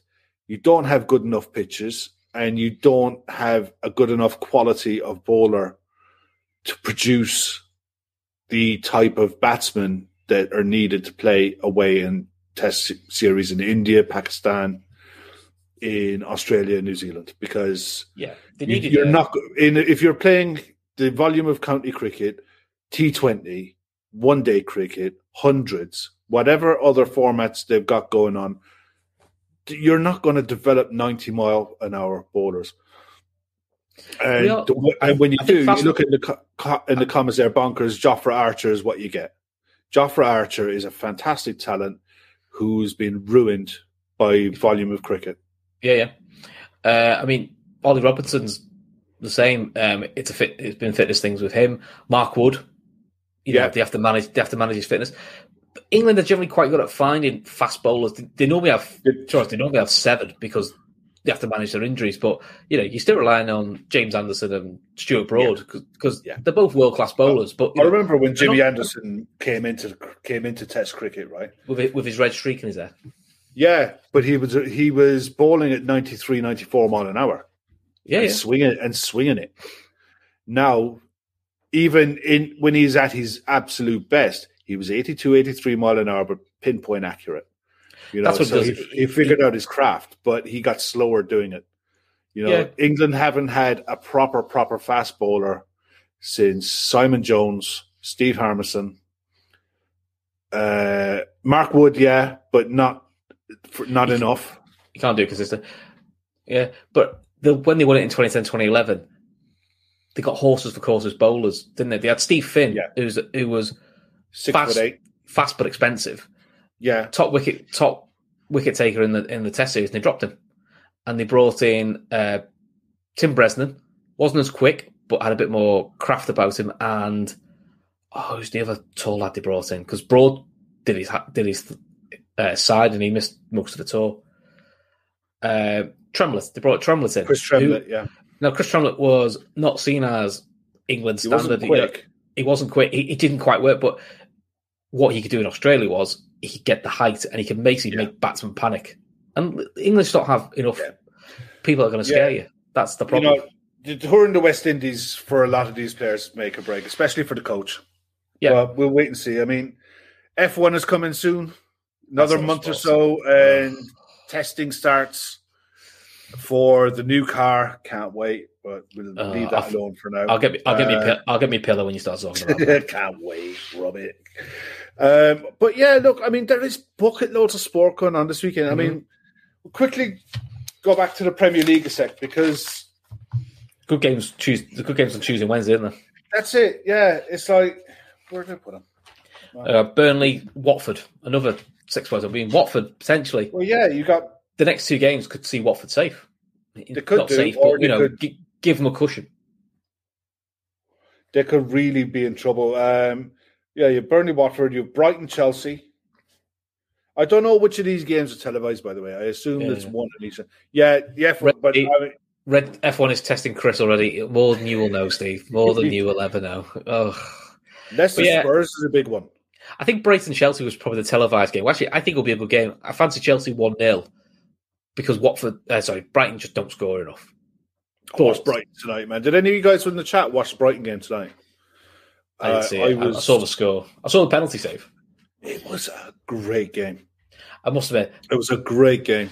That's when you look at it and you keep a safe the penalty and can see it straight from the corner. You're like, do you know what? Jack Butland played really, really well. He has the ability to be a good keeper. He doesn't. He has too many big lapses in concentration, which is what always cost him. So it cost him at Stoke, which is why they went down. Which is probably why not many Premier League clubs have touched him. Ability-wise, he has it. It's the concentration's a big factor with keepers.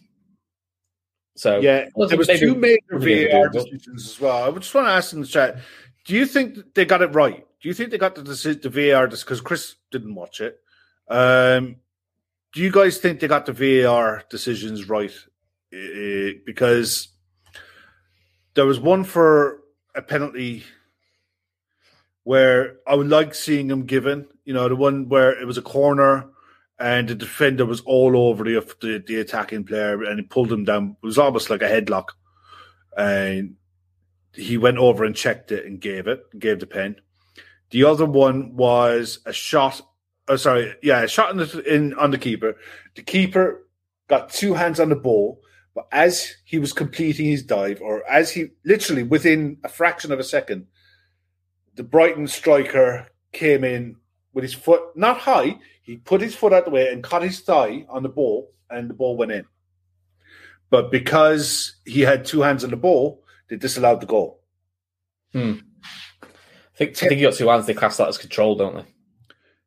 Yeah. Well, as we saw with the Schmeichel one against Villa, if you got one hand on the ball now, it's controlled. I think they were both. I think they were both right.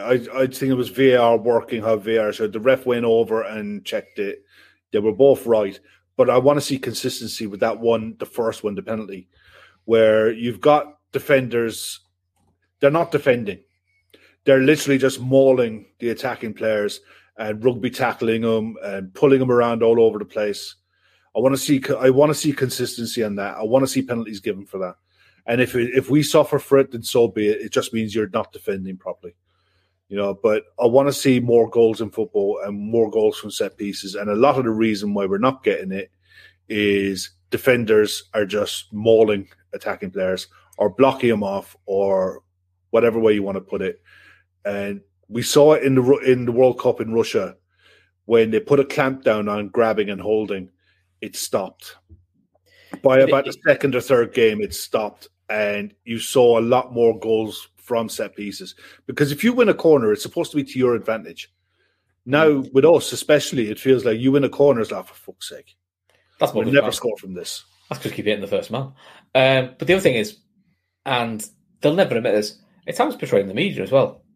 If that's given, they always go, oh, come on, you give that, you're going to give 15 of them every game. Even though it's the rule of the game, they get lambasted for it. Or if a player is headlocked and goes down, he's gone down too easy. Just got to be stronger there. Yeah. Barry's right, by the way. Skirtle would have given away a pen every game. He would have, Barry, but I tell you what, he'd have been sold a lot quicker because he couldn't defend set pieces for Toffee. But you'd also stop it a lot quicker because if you're giving a set piece away, if you're giving a penalty away every time, they soon stop it. David Lynn's asking a question for me. What sport do you prefer, F1 or golf? F1. Just see. Golf doesn't do it for me. That shows how low I see it. That's how low I find it. So. Have you been watching much of the Afcon, mate? I've been watching bits of the highlights because when the games are on, I'm in work. The thing that annoys me with it is the highlights are 3-minute highlight packages on Sky Sports YouTube channel. I was expecting it. This is not, it's a big tournament. This, when we had the Copa America, there was a highlights package. If it's the Euro, there's like a half-hour highlight show which just shows you key incidents and, has a bit of a chat about it. You're telling me with all the rights they've got to the BBC and Sky, they can't do a half-hour package, which, to be honest, because a lot of people are going to miss the games because they're during when people are at work. During working day, yeah. So having a highlights package, say at 9, 11 o'clock, even if it's 11 o'clock at night, you'll watch it. I mean, there's not too many goals, so you probably can show it all through. You probably can. But you can still talk about the players. You can talk about who's the ones to look out for, who's disappointed. I mean, apart from Cameroon, I think Cameroon's the only side to score more than 2 in a game. Yeah. Abubakar is top scorer so far with 4. And at the start of the tournament, he was 11-2 to be top scorer for the tournament. Must admit, though, apart from Cameroon, who obviously won 2 from 2, Is anyone really Senegal or look? I mean, they struggle tonight. So they're second in their group now in goal difference, aren't they? Yeah. Egypt were disappointing against Nigeria. Nigeria played well, but Egypt. I thought Nigeria were the better side. I fancied Nigeria to beat them anyway. I think on paper you would expect Egypt to win. On the day, Nigeria the better side. I think Egypt are a pure one-man side. Salah is far and away head and shoulders above everything else. When you've got the likes, there's a centre back that plays for him, and he's our main centre back. He was at West Brom. Is it El Ghazi? Yeah. Not El Ghazi, but I can't remember his name now. But he's playing now in the Saudi league, and they're bog standard.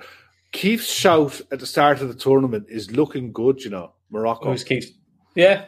Keith went for Morocco because they're very, very defensively sound, and they're decent. They've got some decent players. I was born. I went for Senegal. I fancied Senegal, but you know what? I've watched them. They ain't great. No, they haven't been. No, but in fairness, throughout the tournament, there's no one is setting the world alight there. I always think of these tournaments, though. Any sort of international tournament, the knockouts is when the fun happens. But I mean, I think Egypt obviously have lost their first game. I think people get excited that we might see some of our lads come on early. They won't be, because as long as they finish third, they're in the knockout. Well, and Egypt, Guinea, and Senegal, none of them are finishing fourth in their groups. So no, you're not seeing that. You're not seeing the lads still be in the Feb. Which, that's it. They might be back for Cardiff. I think even by the time they come back, look, I don't expect them to come back and start straight away. I expect them to be fed back in. Yeah, I think so. No matter what situation that we're in, they're playing a lot of games. Yeah, and a lot of high pressure games. But nice away. I mean, look, Cardiff have a good away record in the Championship. Yeah, they do. Yeah. They're shocking at home, but they're good away. But I would still expect a Liverpool, even without Salah, Mane, and Keita, Liverpool should be able to put a side out that should be beating Cardiff. And if you're not, that's a question of that's a question of the manager, that's a question of the players' attitudes. Big time. You don't need to talk about transfers and all that. They are physically better. They are better. It's all about mindset. Ahmed Higazi, that's who he is. Yeah, if your mindset's right, you should be beating Cardiff. I'm not saying it's not all three that go through in the groups, by the way. It's the is it the best third place? Is it something like that? The two best third place sides, and the rest of the groups is the top two. Yeah, I mean, one of the best parts has been the ref blowing off 5 minutes early. I mean, that was just. Have you ever seen anything like it? Yeah, I think even in schools football, I think you'd struggle to see anything like that, because it wasn't just that one. It wasn't the one where he blew it up the first time. It was the fact that he sent someone off. So I had a VAR check in that time, sent someone off, and they blew it up a second time before 90 minutes. And then one of the teams came back out, and the other team went, "Oh, we're not going back out. This is nonsense. We'll just..." Yeah, they were in the ice baths or something. Yeah, you've got the win. Yeah. Stu Max saying that I hear the Arsenal fans are trying to call the North London Derby. We did. We covered that. Yeah, we talked about that at the start. I don't know if anything has happened since we've been on air. I'm not seeing anything. No, someone's tweeted or remarked on it. Apparently, Naby played well today. Look, Naby's a good player. It's just he's not consistent enough. That's the problem. It's getting him on the pitch, and it's the one thing this season, I suppose, that can't be levelled at him. He more often than not, he has been available. He's just not been picked. Yeah, same with Ox. Ox has been available pretty much all season. He just hasn't been picked. He missed one game for kicking the floor, and then he's picked up a couple of hamstrings. But again, this goes back to the manager chat. Then he's got these lads, but he doesn't play them. So does he not trust them? And if he doesn't trust them, then why are they there? Why are you there? Look, I'm not getting into owners and all that, but this is where you've got to label questions at Klopp and Edwards going, you've got the lads, you're not using them. If you're not using them, sell them, move them on. Why are you keeping them? That is where I see some people have the loyalty argument with Klopp, and you're going, maybe there is a loyalty argument, but I mean, Shawnee pointed out at 2:00, well, if he's loyal to them, play them. Yeah. And he's had opportunities to play them, and he hasn't. Now, look, there have been chances where he started Chamberlain, in the League Cup against Norwich, and he stuck the gaff out, and he had a bad game. I love Stu Mack's comment. That's the problem now. Stu Mack's comment is the best comment of the night. Let's put this up. Go on, you read out. I had under 2.5 goals for the Mali-Tunisia games, a red card, 2 subs, a VAR check, and blows it up 10 seconds before full time. Legend in my eyes. Yeah. Absolute quality. Oh, see, John's asking who we're buying for 200 million. Well, to be honest, it's 11:30. So, well, let's just do it quickly. We'll just do it quickly, right? So we get to the summer. We don't do anything now in this window, okay? We get to the summer. We know James Milner is going. Who knew? I know. We know James Milner is going in the summer. We know Nico Williams is going in the summer because he's made noises. Adrian is going. All right. Now, Phillips will be gone. Phillips will probably be gone as well. But I don't think any of those 4 are 4 players that you look at and think, okay, I don't need superstars to replace these players. You know, so the only thing I would say is Nico and Phillips are 2-year homegrown quota. So you've got to replace them for the homegrown. So, and Milner. Now, Curtis is classed as homegrown this year because he's of an age now where he's not classed as under 23. So that's 1, but you've still got 2 to replace in Milner and, say, Phillips. Now, I mean, this is how much prep me and Kev did. Kev does loads, I don't do fairly much. So I sent Kev a bit of stuff, and I basically sent to him, I picked a random keeper, and I think I picked McCarthy from Southampton because he's on a free. I went, he'll do for third choice because they never play. Or the other option is Sam Johnston from West Brom, who you can make second choice and give Kelleher a loan, but you don't lose the homegrown quota. I think I basically then said to you, any bum you want for right back, and I said, and if you want to replace Phillips, that Scottish lad that we've been linked with. Because basically my answer was, they're all boring. I didn't want to talk about the exciting positions, which I think is actually what Klopp and Edwards do. I think just look and go, I'm not asked about that. Yeah, let's go. They got to last January. He'll do. That's fine. Let's just get on. Who cares about centre backs? You know, all fun's where we can't. So go on. Who do you have? Because you obviously did a lot more research for those positions than I did. I didn't. I mean, I was looking back and I was thinking, what do we want him to do? All right. Now, if Klopp is going to evolve this 4-3-3, all right, and Laura's asking there about Pataluga's third choice. I think what we were trying to do was sneak in a homegrown quota player. Because like last summer, I'd have got Ben Foster on the cheap. Yeah, just because he's as well. I wouldn't. This is why City buy. I've had Scott Carson for 5 years.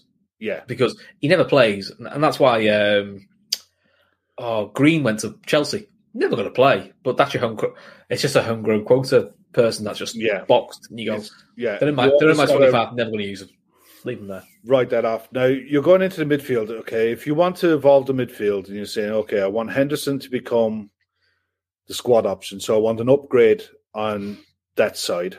Yeah, I don't think he will be next year. I think he will become that. Yeah, but I think you've got Harvey Elliott there to come back into the side, so we'll see how he finishes the rest of this season. He could take off in the second half of the season, and we're having a different conversation. Be like a new signing, around a few players. Fabinho's going nowhere. I don't think the spine of the side changes much. I wouldn't be selling anyone in midfield. I wouldn't be selling Ox. I think one of Ox or Keita might go. They might to freshen it up. If it's me, I think they might sell Keita. 2 reasons. One, there's more value in him to sell it. I think you still get buyers for him. And the big thing with Ox is it's the homegrown quota. Because we've got ourselves in a bit of a pickle at the moment. Yeah. The frustration is in probably 2 years' time, with the likes of Cade Gordon, Elliott coming through, and Tyler Morton still being around, your homegrown quota is going to be sorted. Then you don't have to worry about it. All clubs go for this flux a little bit where they have it's tight for a couple of years and it goes back to normal. Yeah, so we'll see. But I would look at. I like Basuma. Look, I'm the same as everyone. I like Basuma a lot. I like Basuma. Assuming that his off-field issues are tucked away and sorted and never to be seen again, I would say you're going to be all over him for 50 million. No problem. Yeah, if you're going to buy 2, say we're going to buy 2 centre mids. Yeah, I would bring in 2, but I wouldn't sell any of the ones that we have apart from Milner's going. So I think that you would have. See, I think we're one midfielder short as it is, which would have been the one I would have got in to replace Shaqiri. I would have got a centre mid in this last summer. So I'd be bringing in that one plus a Basuma. So I'd be bringing in 2 centre mids in this window. And the other one, and you all can crucify me later, would be Renato Sanchez type player. No. I would like Renato Sanchez a lot. I would be going for him or Barella. Oh, Kev, what are you doing to me? I would be going for him or Barella. I like Barella but it's a gamble taken in Italian. We've just spent an hour talking about how unreliable our midfielders for fitness, and you pick the guy who's more injured than Naby. I would still take him because he's got 12 months. He's worth the gamble. He's worth the punt. I'd rather go for Tchouaméni. Go for a youngster. I would, if you were going to get Tchouaméni in, I wouldn't get Basuma. Well, see, the reason I say both is because Tchouaméni for me knows he's not going to play much. He's going to be blooded in for a couple of days, taken out for a couple of days because he's basically Fab's cover for cup games. Yeah, that's what he's there for. And then in 2-3 years' time, the idea is he is the Fab 2 when Fab moves on with age. Whereas Basuma, we start him now. It doesn't really matter where you're playing. You play him in the Fab 6, you could play him or in the box-to-box, which I think would suit him better because he's so dynamic. I just don't want. But I'm so scarred by injury problems playing. I know, but I don't think he's that type of player who is incisive with his passing. And I think Renato Sanchez and Barella are. I think those type of players would be more like your attacking mid. I think Basuma is your holding, your defensive cover. Tchouaméni is the same. He's very much seated. I like Zakaria. I think some of the guys are chatting about him in the chat. He's one I wouldn't mind seeing done now, but I don't think you do him in the summer. Yeah, I just think that we need something different and something reliable, and it's the one thing with Barella and not so much Renato Sanchez. I'll grant you, but the other option you could look at is Gavi at Barcelona. Gavi. We believe so. Or the other one, and only because it's a Liverpool thing, and they never seem to go away. Is Neuhaus. Neuhaus, he's not having the best of seasons. He's done okay. I think he's got about five goals this season. I think he's a Gladbach still. Again, is this a player whose head's turned? I don't know because you kind of see Liverpool. It's very rare Liverpool if they're heavily linked on. They were and it's one of the few the actual local patch journalists talked about. They don't tend to go away, so there must be. He must have something that Klopp wants in him. The thing is, he's only played. I think he started 10. He's played 18. I think he started 10. You know, and it's a good goal return afterwards. He's very good. His passing range is phenomenal, and his composure on the ball is very, very good. But I think if you wanted to look at a long-term player, Gavi would be very interesting. But I think our name is being linked with him for him to sign a new contract. Steve would love to announce Fekir, mate, but he extended his contract with Betis. So sorry, he extended his contract with Betis today. Other than that, it would have been a great idea. Here's the fun bit then. Who you buying up front? There's so many. I think when you and me had a look, we'd worked out there were 1, 2, 3, 4, 5, 6, about 10 options we went. Yeah. That ranged from a freebie to mid-30s to 60 million, depending on what you're looking at. And none of them are Mbappe or I think there's so much smoke around Luis Diaz.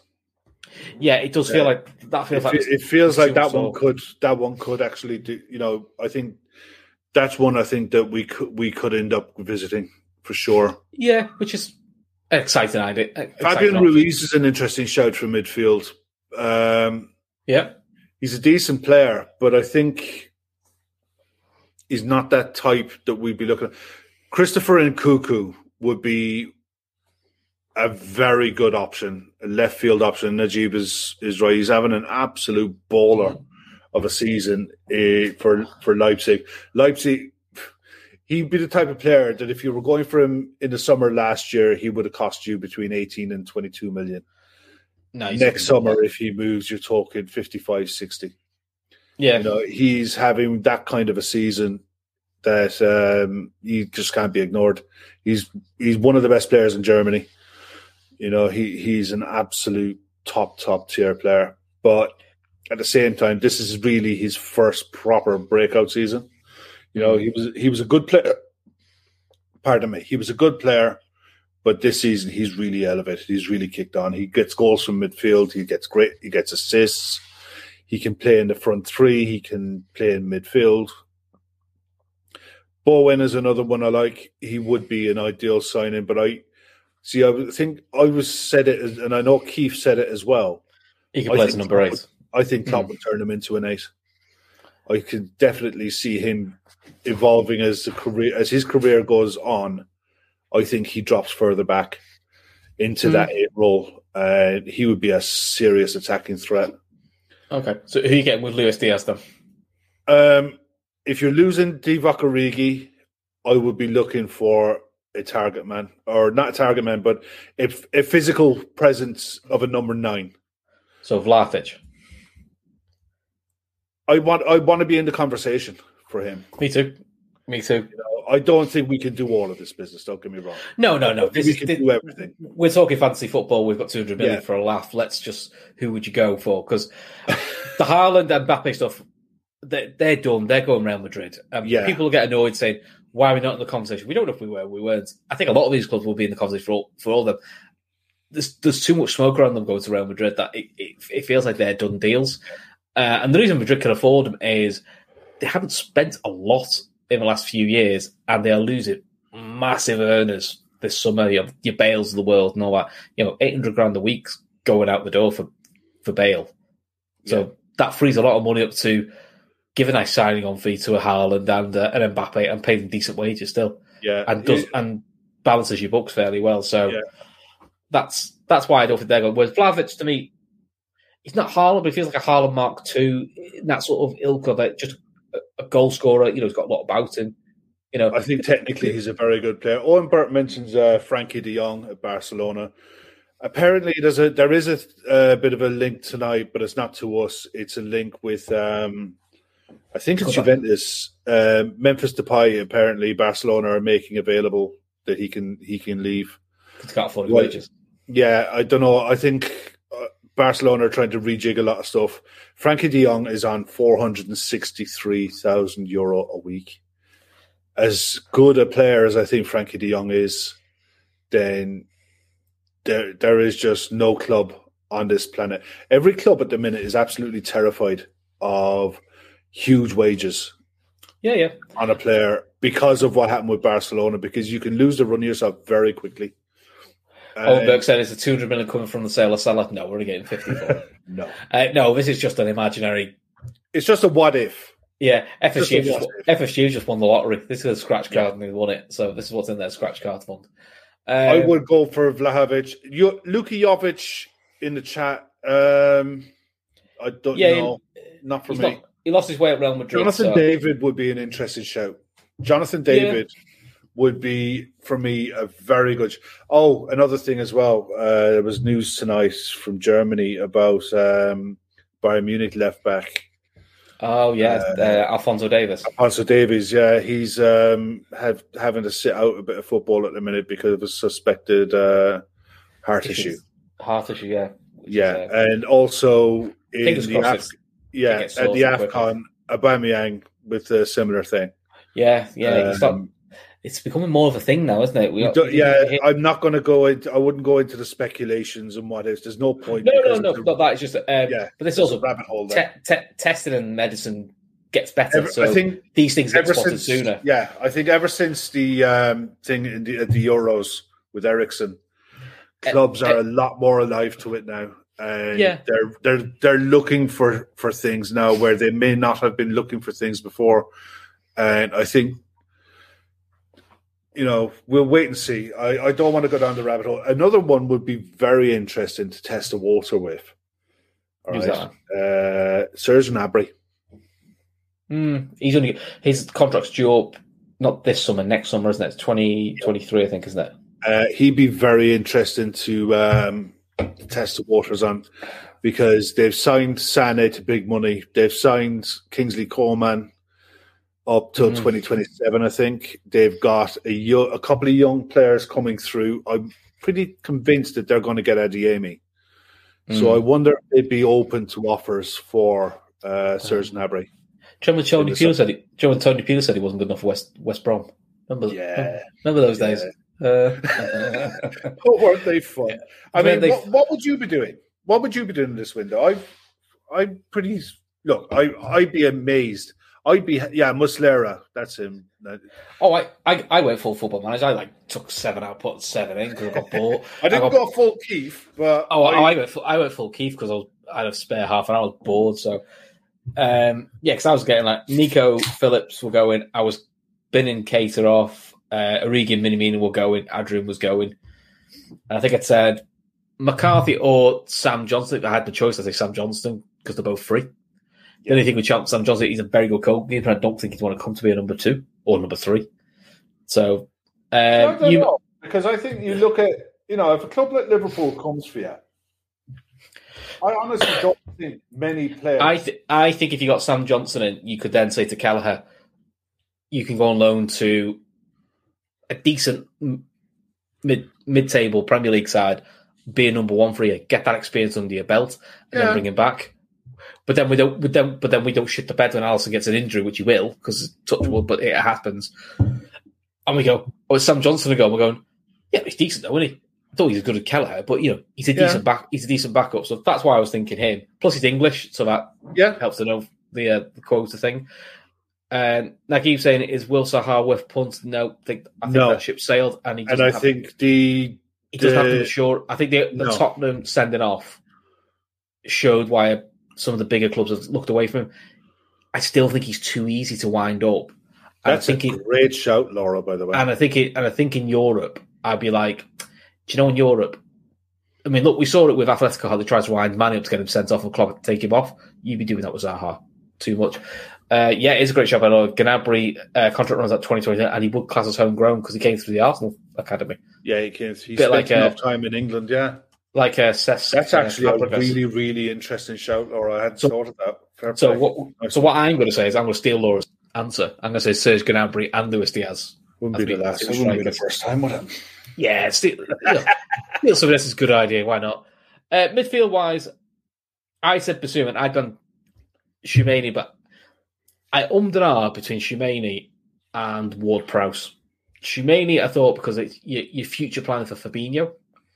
But Ward-Prowse, you're replacing Milner now because he can cover lots of midfield positions, and in an emergency, he could also cover fullback, which he has done for Southampton. Yeah. And with his crossing ability and the way we play as fullbacks, he's basically playing right mid anyway, so it doesn't really matter. Yeah. And again, he's quite good at set pieces, so it gives just another option. So, and then forward-wise, I put Luis Diaz and Vlahovic, but I'm now sort of thinking, do you go Luis Diaz and Gnabry? I mean, Gnabry's a great shout, especially the homegrown quota thing. So, should we get that room going on Twitter? Yeah, why not? Get Gnabry to Liverpool, exactly.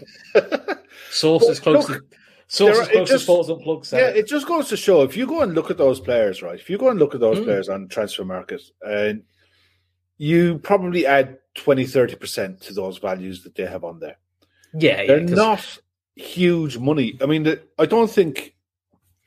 I think the most expensive of those players would probably be Basuma at 50 million. Vlahovic, according to Transfer Market, is 63. Yeah. And the rumours is they want 75 million euros. Yeah, so but that's a buyout. That's pretty ballpark, isn't it? So yeah. Yeah, I mean, but again, you look at Transfer Market, they're saying 36 million for Luis Diaz. You're not getting 36 million. No. Well, do you know what? I don't know. I think you're getting close to what we paid for Jota, which is... Yeah, it was 43. 43, 45. I think that's more realistic. The rumour that came out that were leaked from the press was that's the price point Liverpool see him as. Yeah, and I think that that's... If we're looking at players in that kind of market, right? Man City's price market for an average price for a player is between 35 and 50 million. Okay?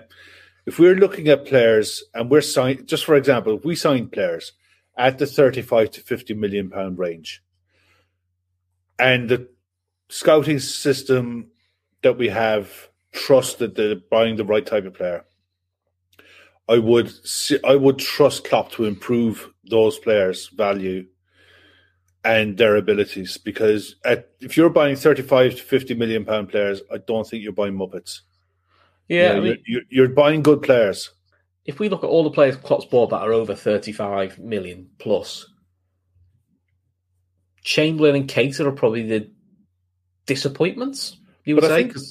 But I think they're only disappointments because of the minutes on the pitch that they've been able to produce. Injuries consistently, but there's them too. But then all the other ones who paid over 35 million, Firmino, Salah, Mane, Jota, Fabinho, Van Dijk, Alisson. We actually do all right with that range. The low range, we're a bit hit and miss, but I think that's the risk when you go for the lower end range, unless it's someone like a Thiago where you can find a contract clause. Now, Red Steve said Gnabry is 63 million on transfer market, which is probably true.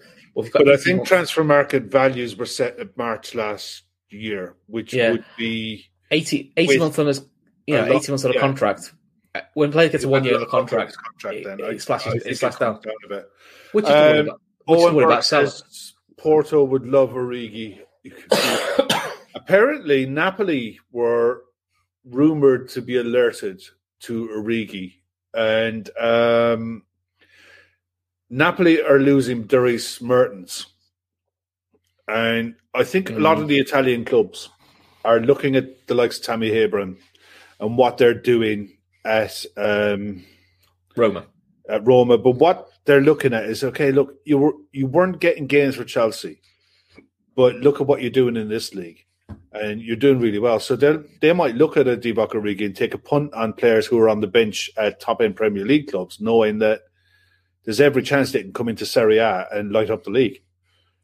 So, I mean, people might dismiss it as, it's Napoli, they're a big club and that. But honestly, a lot of these squad players playing in top-end Premier League clubs could really do good jobs at most of the other clubs in Europe. They really could. And I wouldn't be a bit surprised if a Napoli or someone like that did something for a Divock Origi or somewhere like that in the summer. But it's up to the player as well. I mean, at the end of the day, the thing, from what I understand with the Divock Origi deal, is it's down. There has to be three-way agreement between the club, the player, and the agent as to whether he wants to commit, extend by 12 months. I just don't think he will. I think he'll be allowed to leave in the summer. But other than that, I think we've kept these lovely people long enough, man. It's nearly 10 to midnight. Nearly 2 hours. We need to get better at our time and we've got to narrow this stuff down slightly. But look, I just want to say thanks to everyone who's been in the chat. It's been a great discussion. We've loved your contributions. It's been absolutely fantastic. If you could as Steve would say, give the like button a tickle on your way out would be very much appreciated. It helps us out a lot. And any suggestions you have, throw them in the comment section below at the end of the show. It would be absolutely fantastic. Anything, Chris? Anything you want to add? No. Just look forward to the weekend's footy. So cheers for tuning in, and we'll see you all. Well, we'll be back on Sunday. You'll see Kev every day next week because he's on the shows all the time. Well, we'll be back on Sunday for a post-match show with Gav. Pretty much, I think, 10 minutes after kickoff. And we'll be back down for the Fatback 4 on Sunday night as normal, 10 o'clock. Cool. Till then, guys. Right. See you next week. Thank you very much, guys. Cheers. Good night. Sports Social Podcast Network.